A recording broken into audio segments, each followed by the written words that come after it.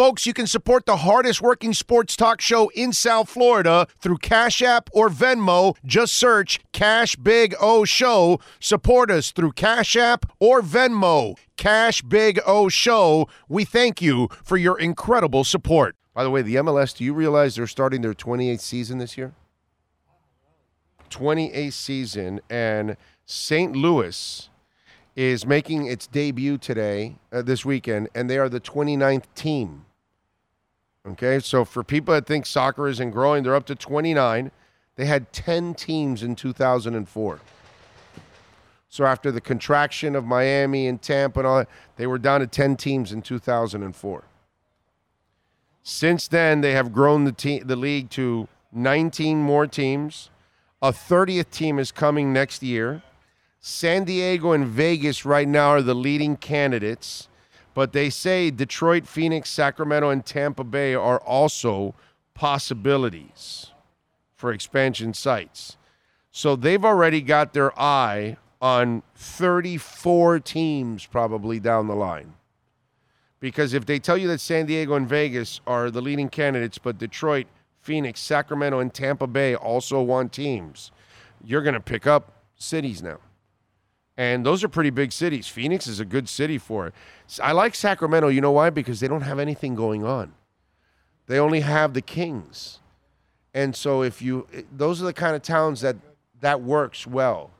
Because you don't have the other 4 pro teams. No other competition. Yeah, you don't have a baseball team competing against them. There's not even like college, is there? Sacramento? No. Colleges There's a university there, but it's not, but again, it's nothing. No, nothing to take away, like a University of Miami type thing down here or anything like that. So yeah, that's.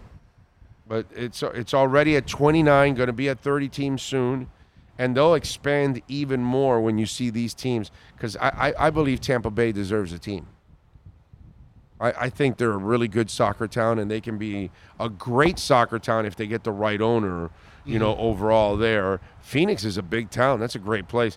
Although I'm thinking Phoenix, boy, it's definitely one with a roof. It's got to be indoor, right? Yes. I mean, Guaranteed. You almost want to have that home field advantage, though, in a way. Yeah, no, but that dry heat up there. Oh, no, that's too dry. They would be like. Yeah, it's like Vegas. Every 15 minutes they'd be doing a break, right? If Vegas gets it, it has to have a roof. Yeah, they'll probably play a Reliant. San Diego doesn't need it. San Diego's good without a roof.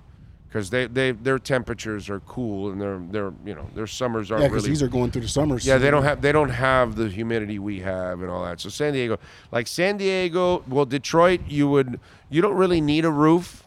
First month in April, you might get some ugly stuff because it happens. Because I've seen it in the Tigers. That's true. In baseball, yeah, they got snow and cold days for the Tigers early on. So that may happen, but that's no big deal. You can get through it. And the summer is not going to be nearly as hot. It'll be hot, but not nearly as bad. In Sacramento, you can get away with the same thing. You're up north. You're fine. You can get away without the roof. But Tampa, you need a roof. If it's retractable or not, that would help. If not, you can play without it. Phoenix and Vegas, for sure, you need roofs. But, man, it's already growing to 30 teams next year. 29 this year. So for you anti-soccer people, you're wrong.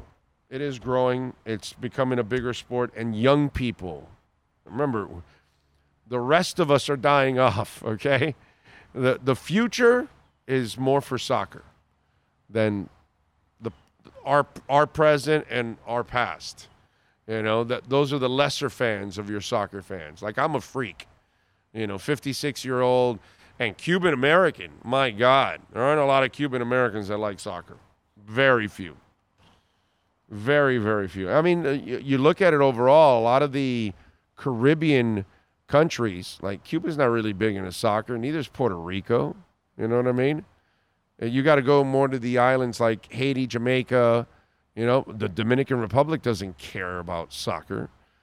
They may have. By the way, how cool is it that the Haitian women made the World Cup? I got to say, my first 2 years in my career, I worked at WKAT and WLQY, and I worked with a lot of Haitians and their programming, and I had such a great experience working with the Haitian community. And when I saw that, I got a soft spot in my heart for Haitian people because I've had a lot of good experiences with them, and good people, hardworking people, family-oriented people. And I'm going to be outside, of course, our girls. You got to root for USA, always number one. But I will be rooting for Haiti, man. I will be rooting for Haiti because that country's been through hell and back.